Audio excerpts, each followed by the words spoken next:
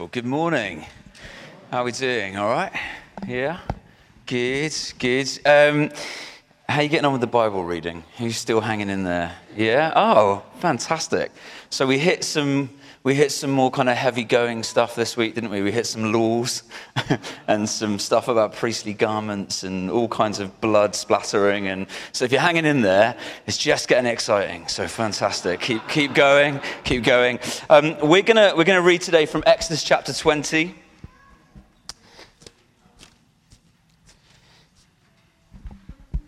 We're going to read Exodus chapter 20, verses 1 to 17. So, if you've got your Bible with you. If you haven't got one and you want one, there are Bibles just behind the green screens over to your left, over there at the back. So do feel free to grab one. Here we go. And God spoke all these words. I am the Lord your God who brought you out of Egypt, out of the land of slavery. You shall have no other gods before me. You shall not make for yourself an image in the form of anything in heaven above or on the earth beneath or in the waters below. You shall not bow down to them or worship them, for I, the Lord your God, am a jealous God, punishing the children for the sin of the parents to the third and fourth generations of those who hate me, but showing love to 1,000 generations of those who love me and keep my commandments. You shall not misuse the name of the Lord your God, for the Lord will not hold anyone guiltless who misuses his name. Remember the Sabbath day by keeping it holy. 6 days you shall labor and do all your work, but the seventh day is a Sabbath day to the Lord your God. On it you shall not do any work. Neither you, nor your son or daughter, nor your male or female servants, nor your animals, nor any foreigner residing in your towns. For in 6 days the Lord made the heavens and the earth, the sea, and all that is in them. But he rested on the seventh day. Therefore the Lord blessed the Sabbath day and made it holy. Honor your father and your mother, so that you may live long in the land the Lord your God is giving you. You shall not murder. You shall not commit adultery. You shall not steal. You shall not give false testimony against your neighbor. You shall not covet your neighbor's house. You shall not covet your neighbor's wife, or his male or female servants, his ox or donkey, or anything that belongs to your neighbor. Great. I want to show us a quick video clip. Is that okay? It's literally just about a minute long. It's from a movie which I'm going to rate up there as one of my all-time favorites, actually. That's a big statement, isn't it? But I have poor taste in movies, so I'm told. My other favorite movie is Gladiator. Anybody watch Gladiator? Yeah, oh, come on. There's an epic soundtrack, right? Fantastic movie. But other than that, all the other films I like, people kind of look at me as if I'm weird. Who likes Star Trek? Anyone? Oh, come on. Yeah, salvation is in this place. Fantastic. There is hope. Great, yeah, okay. This one is none of those. This one is a Disney Pixar movie called Inside Out. Who's seen that? Anyone? Yeah, a few of you, great. So just before I show you the clip, I just want to tell you a little bit about what's going on. The idea of the film is that all the human beings in the film have this little control or command center in their heads, okay, with a little viewing screen and all these buttons that they can push to make the human do things. And in the command center are a number of characters called joy, sadness, anger, disgust. There's a number of them. They're all basically like emotions that humans would experience. And these emotions, these characters, they control the human being. And when they see stuff happen, they jump in and start responding to what's going on. And this is just a little clip. I want to show you from that. So hopefully that's going to come up. This is Riley, okay? All right, open. This looks new. Think it's safe? What is it? Okay, caution. There is a dangerous smell, people. Hold on, what is that? This is disgust. She basically keeps Riley from being poisoned, physically and socially. That is not brightly colored or shaped like a dinosaur. Hold on, guys. It's broccoli! Yuck! Well, I just saved our lives. Yeah, you're welcome. Riley, if you don't eat your dinner, you're not going to get any dessert. Wait, did he just say we couldn't have dessert? That's anger. He cares very deeply about things being fair. So that's how you want to play it, old man? No dessert? Oh, sure. We'll eat our dinner right after you eat this. Right, here comes an airplane. Oh, airplane. We got an airplane, everybody.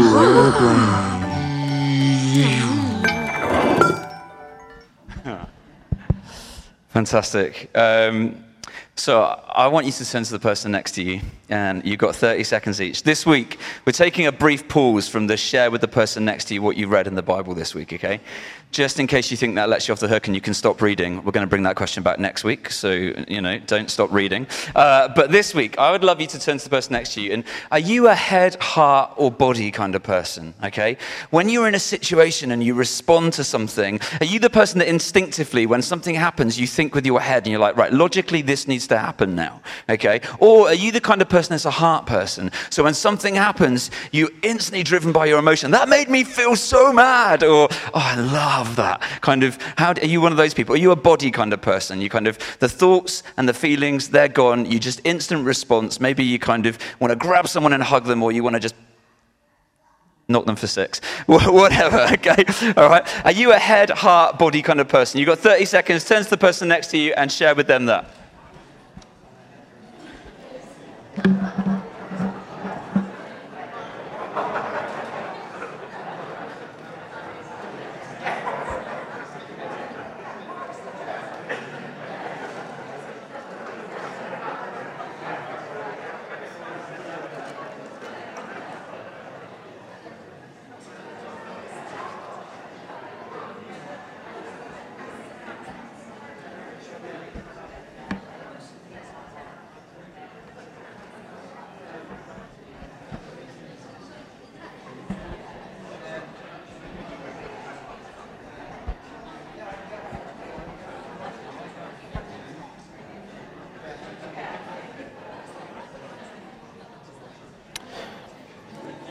Okay, you've got 10 seconds.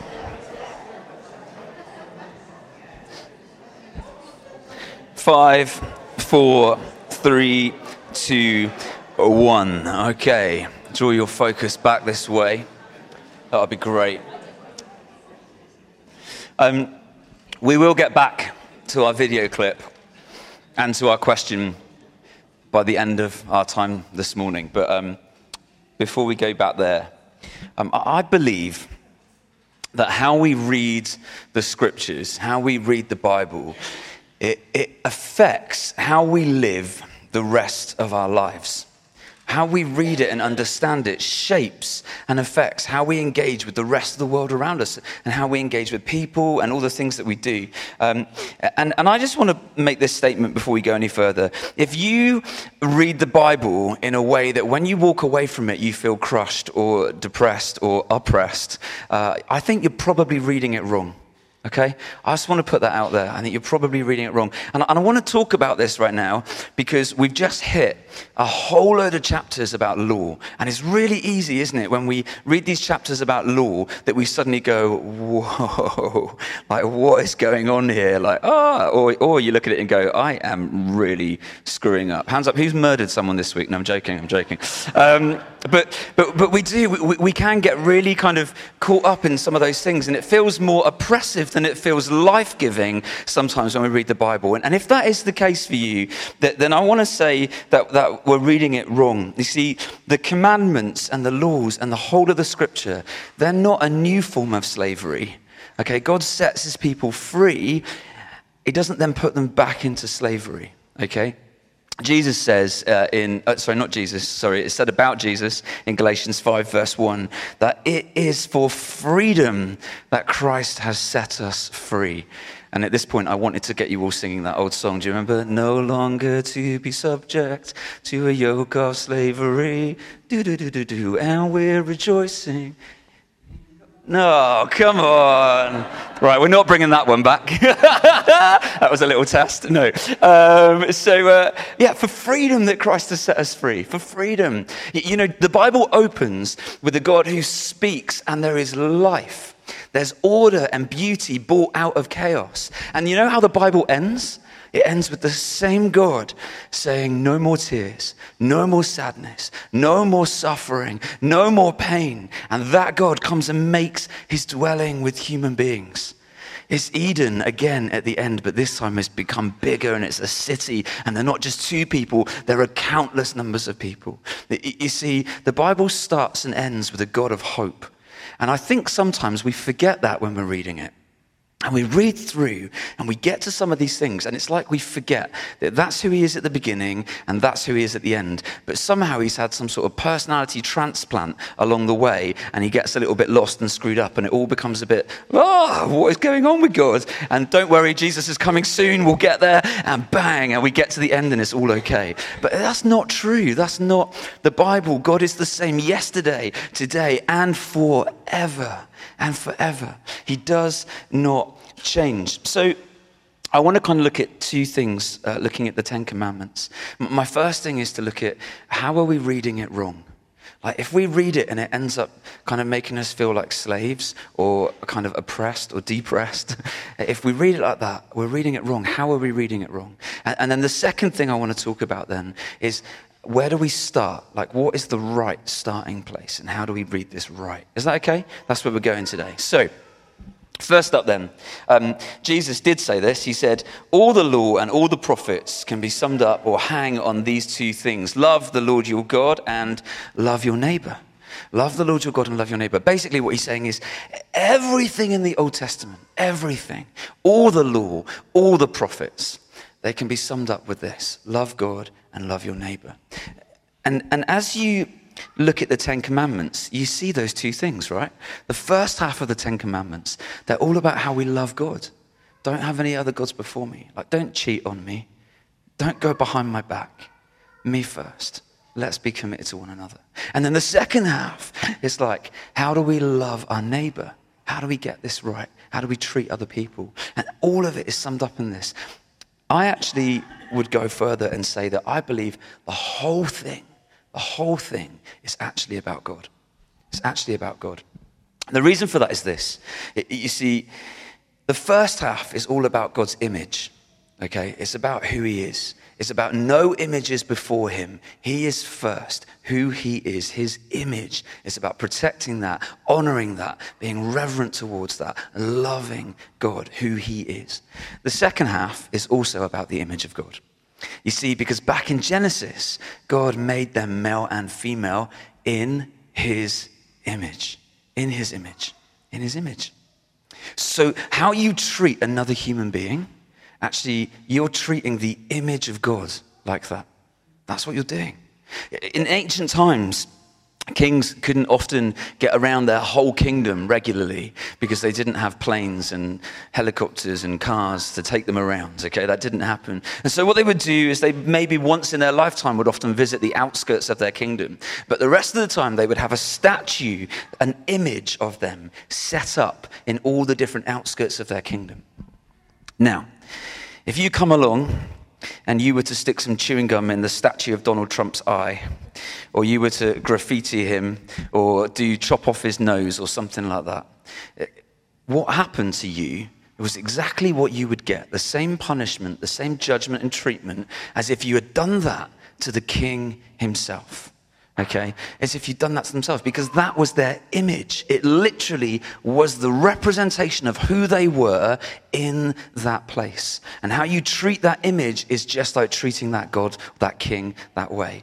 And so how we treat one another is actually how we treat God. We cannot come here and lift our hands and sing worship songs, but then walk out the door and gossip about one another, or mistreat our neighbor, or fail to love somebody properly. Because whatever you do to another human being, Christian or not, you do to the image of God. It's all about God's image. This whole thing is about God's image.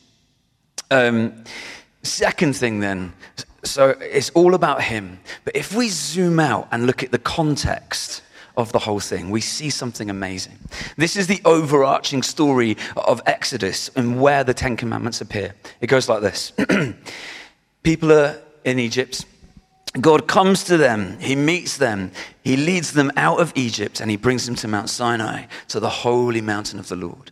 The cloud comes down over the mountain, and the commandments are given. And then God and his people move on from that place, and they set up the tabernacle, the dwelling place where God meets with his people. That's the overarching narrative of Exodus. Now, what's fascinating about that is that that story is also the very same story of something else. It's the story of a Jewish wedding. You see, the bridegroom, he goes to the bride and leads the bride out to the holy place where they stand underneath the chuppah, okay, the covering. And underneath the chuppah, underneath the covering, they exchange their vows, their covenant with one another, their marriage contract. And then from that place, they move forward and they build a home together, a dwelling together. You see how the story is the same? The cloud is the chuppah, the commandments are the covenant, the contract of love between these two people.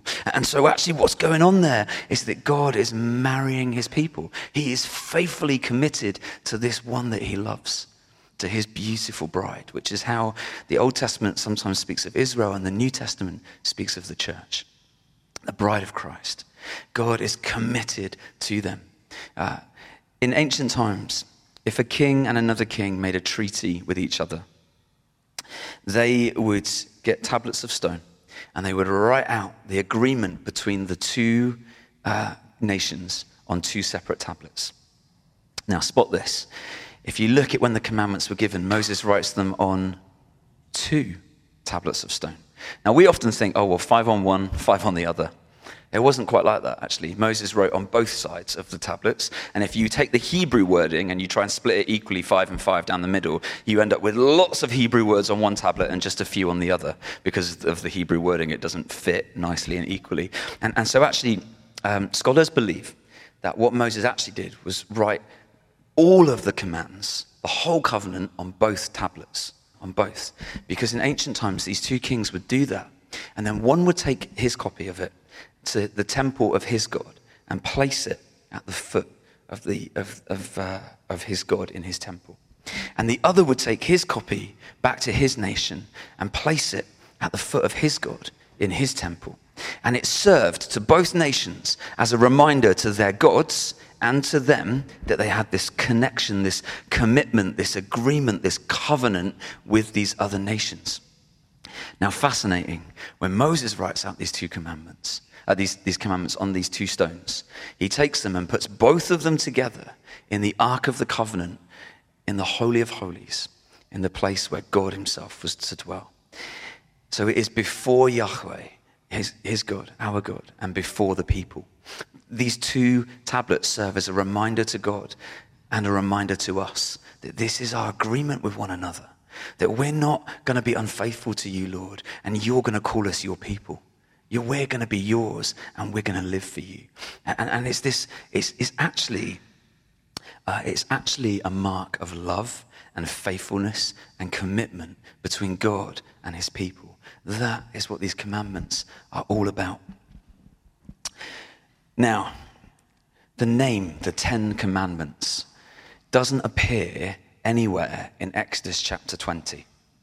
If you want to find where the Bible refers to these lists of things, these lists of commandments as the 10 Commandments, you need to jump forward to Exodus 34 or into Deuteronomy 4 or Deuteronomy chapter 10. And if you look in those 3 places, you will find the Hebrew phrase, Aseret ha-devarim.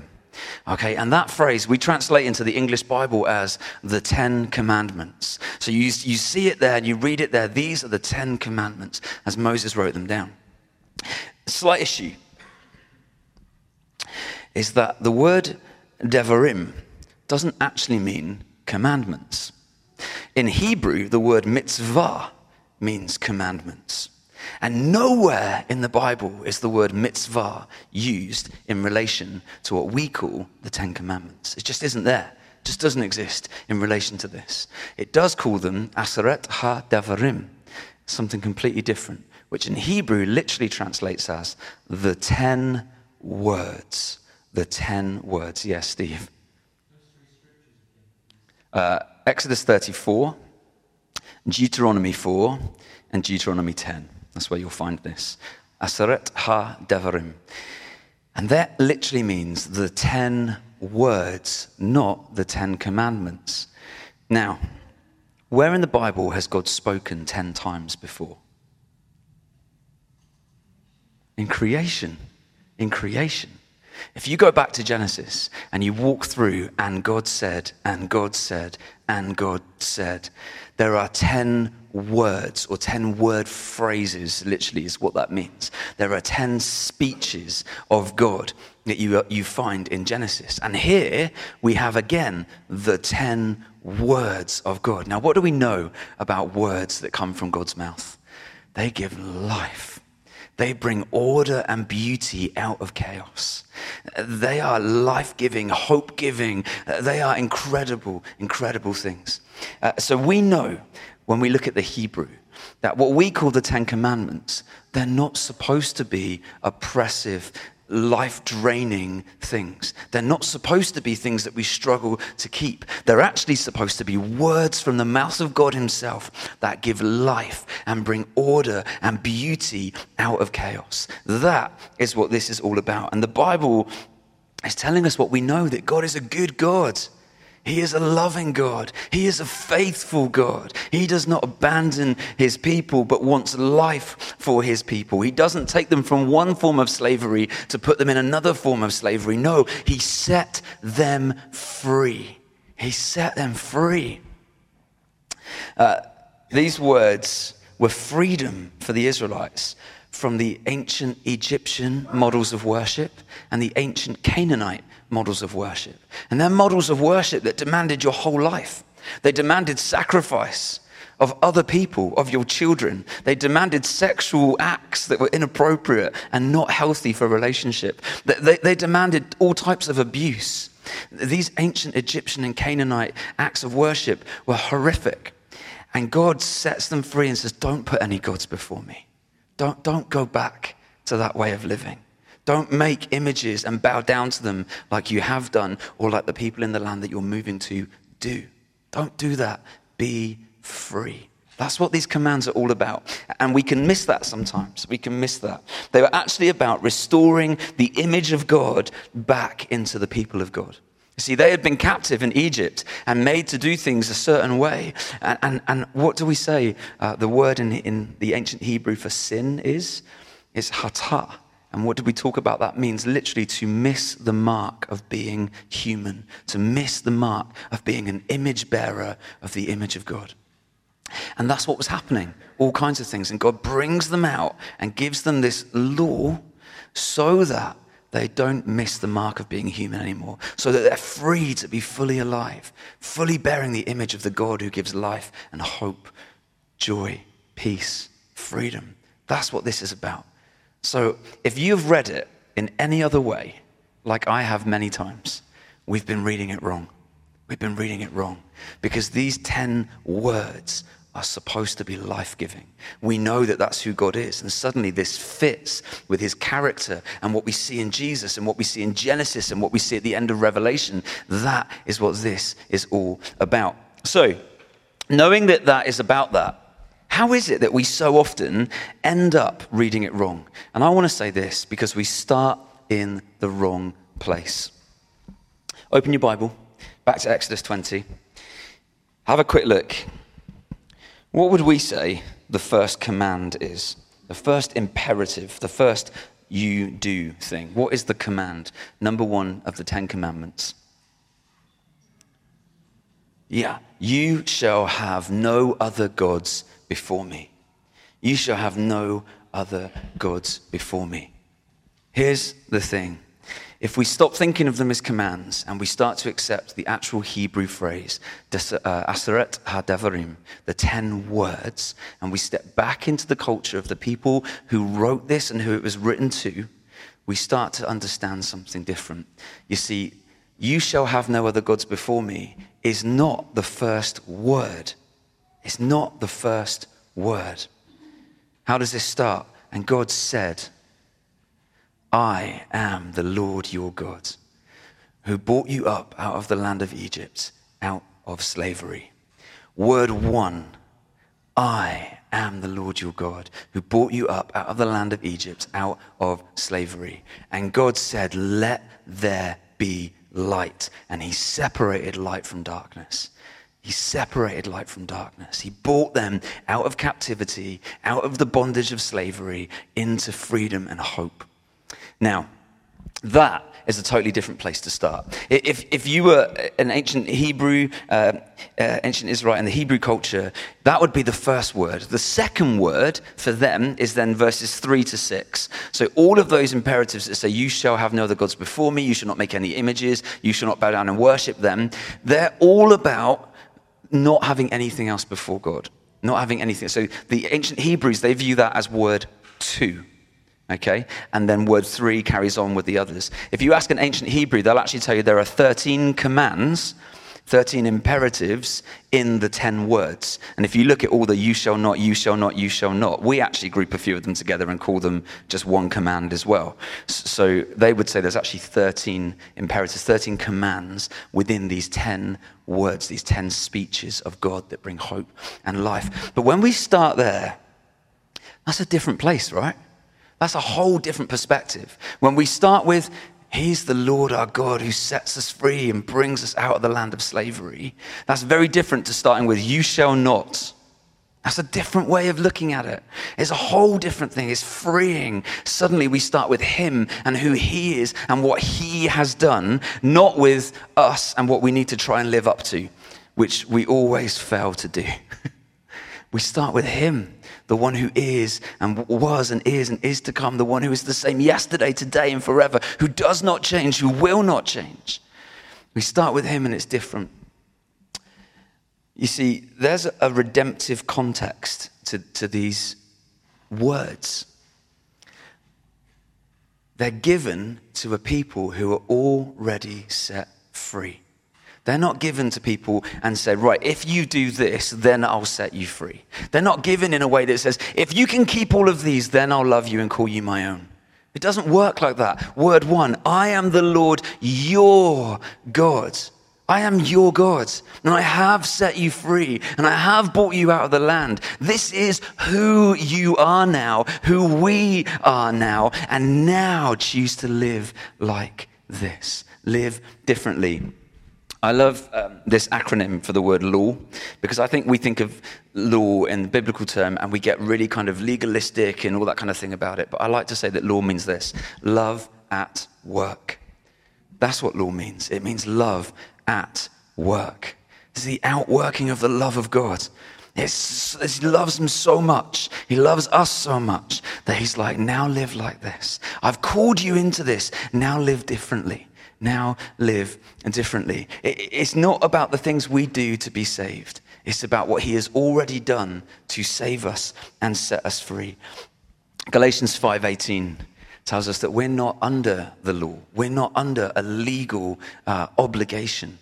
That this is not something that you're required to do. It's a requited response. It's the overflow of love.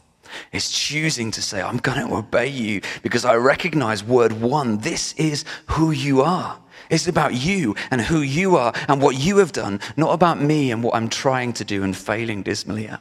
That's not about that. It's about you. And so I choose now to live differently because I trust that you are who you say you are and you've done what you say you've done, which means you'll do what you say you'll do.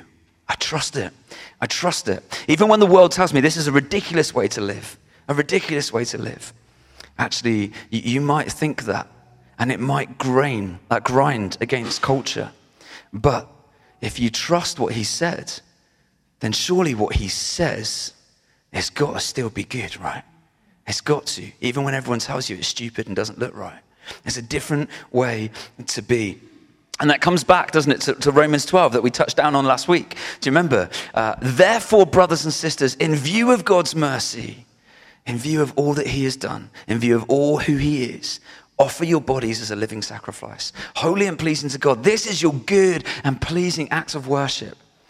Be transformed by the renewing of your minds, not conformed to the pattern of this world. Be transformed, be set free, be liberated into something new, something different. In view of who he is and what he's done, now choose to live differently.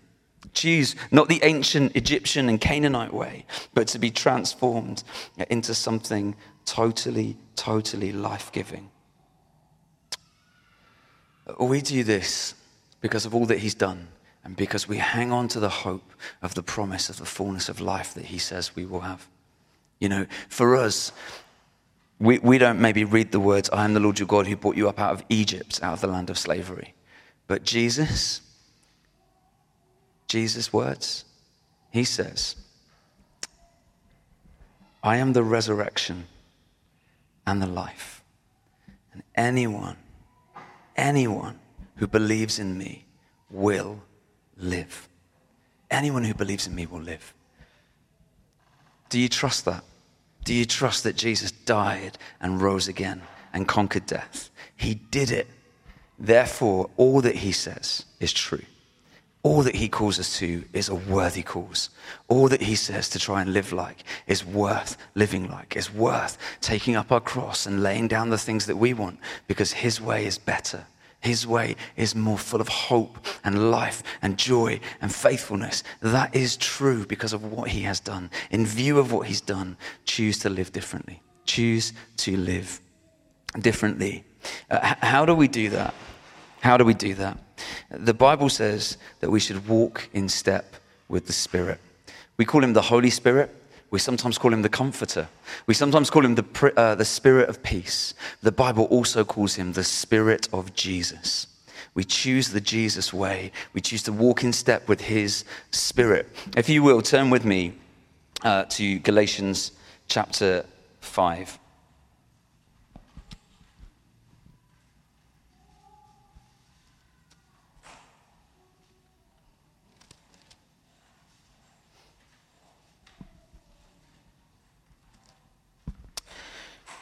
This is the gospel, guys. This is the good news of Jesus. He has done something amazing and invites us into something equally amazing. He's done something amazing and invites us to live a different way. I heard recently someone say to me that, it's not a gospel of words, but a gospel of deeds. It's a gospel of good deeds. And there's some truth to that. But that's not what the Bible says, actually. It's not what the Bible says. The Bible says that it is a gospel of Jesus Christ. It's the gospel of what he has done. He has done it. I am the Lord your God who brought you out of slavery. Not, I am God, now you go do. I am the Lord your God who set you free and invites you into a new way of living. It's not the gospel of, the gospel of Matt Caddick, look at all his great deeds, or the gospel of Counterslip Baptist Church, look at all the amazing things they do. No, it's the gospel of Jesus Christ, and the people of God just point to him and what he has done, because it is all about that. It's all about that, and that is what leads us in and spurs us on and fills us to live differently, a life of hope. That is what it does. Now, Galatians chapter 5, we're going to read from verse 13 together, okay? You, my brothers and sisters, were called to be free. You get that? You, my brothers and sisters, were. You have been. It has happened. You were called to be free. You have been set free in Jesus. Already done. You don't need to strive for it. You don't need to work for it. He has done it. Okay? It's not a keep these things and you might be. He did it. Done. End of story. You just need to live in it now. Okay? You have been called to be free. But do not use your freedom to indulge the flesh. Rather, serve one another humbly in love. You got your freedom. What are you going to do with it? What are you going to do with it? Are you going to choose to go back to the ways of Egypt, or to indulge in the land of the Canaanites and all their worship and the things that they do? Or are you going to choose a different way?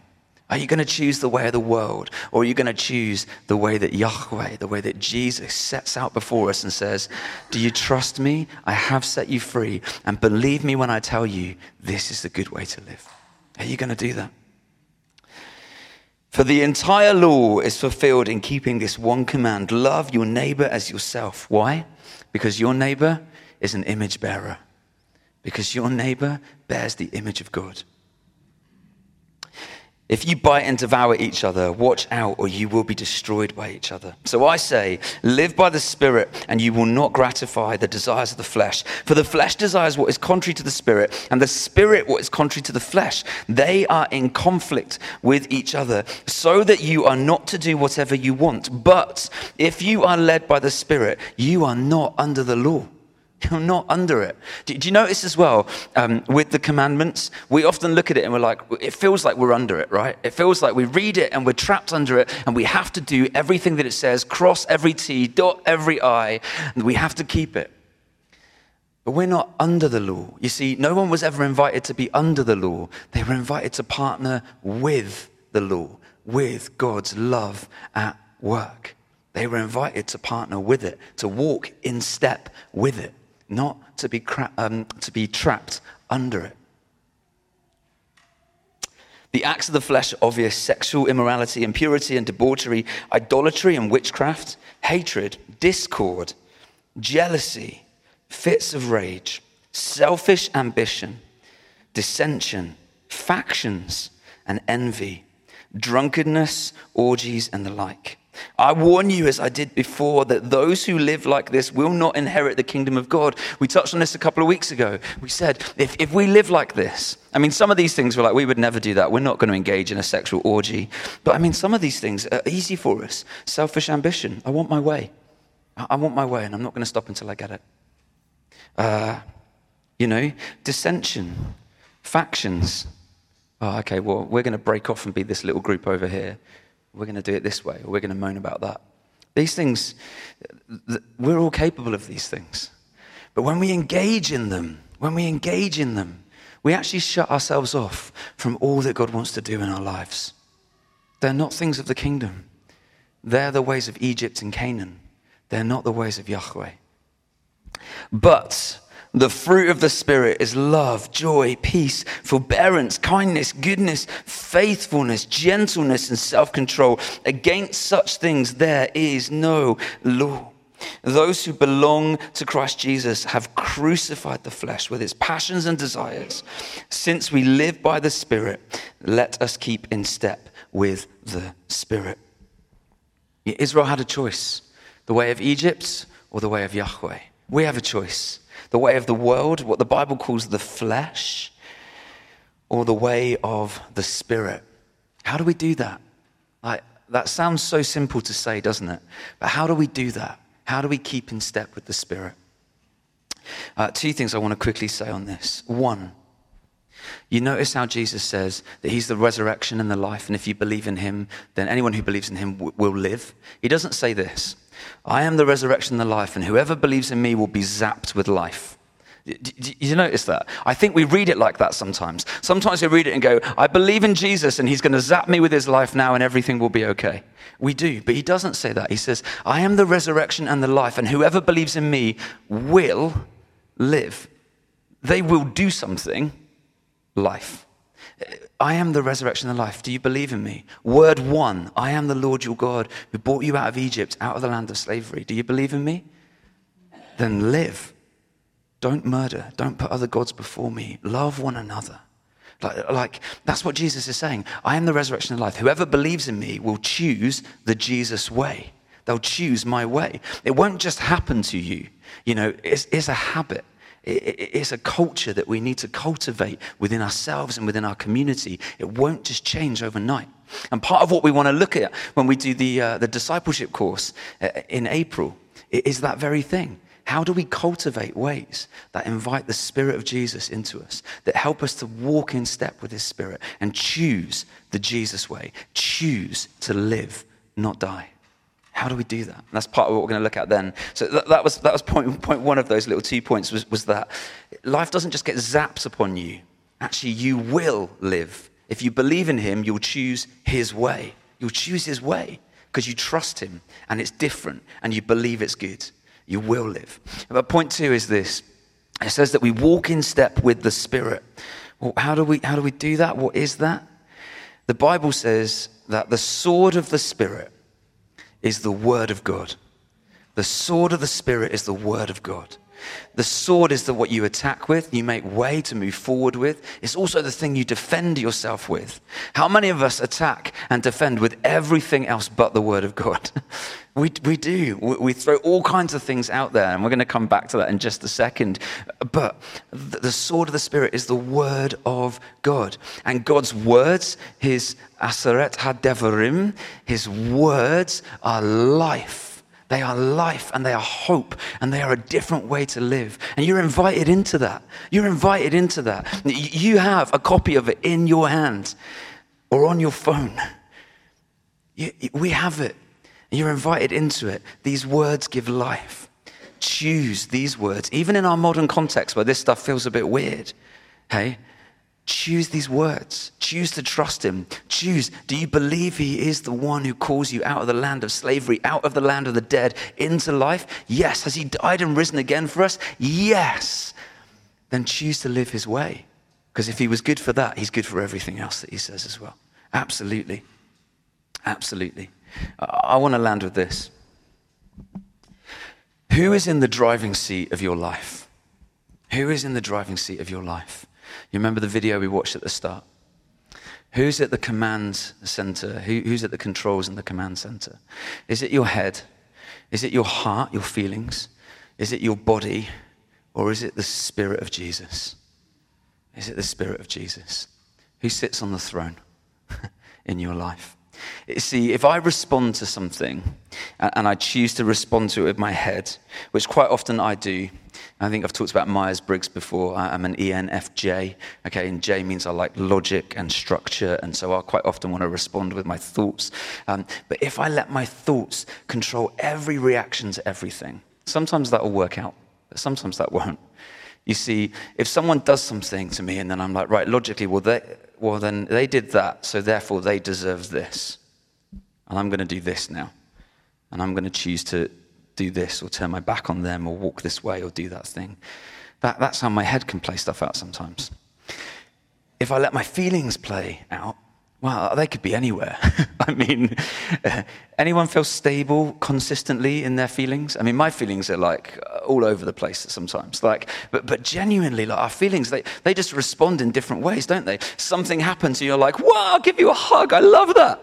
And then something else happens, you're like, "I'm gonna." Like, your feelings can be one thing one minute and one thing the next. They're fleeting. Do you trust your feelings? I don't trust mine. Like I go with them quite a lot, but I don't always trust them. They're not solid. They change from one moment to the next. Someone tells me something and it makes me feel something, and then 2 minutes later, someone tells me a slightly different version of it, and my feelings have changed towards the situation. They change. Do I let my feelings drive who I am? What about my body? My body, we can so often put our bodies in the driving seat. When we are like full of energy and we're just like, boom, let's go, let's do this and this and this and this and this. But then when our bodies are tired and something happens, I can't be bothered today. Not going to do that.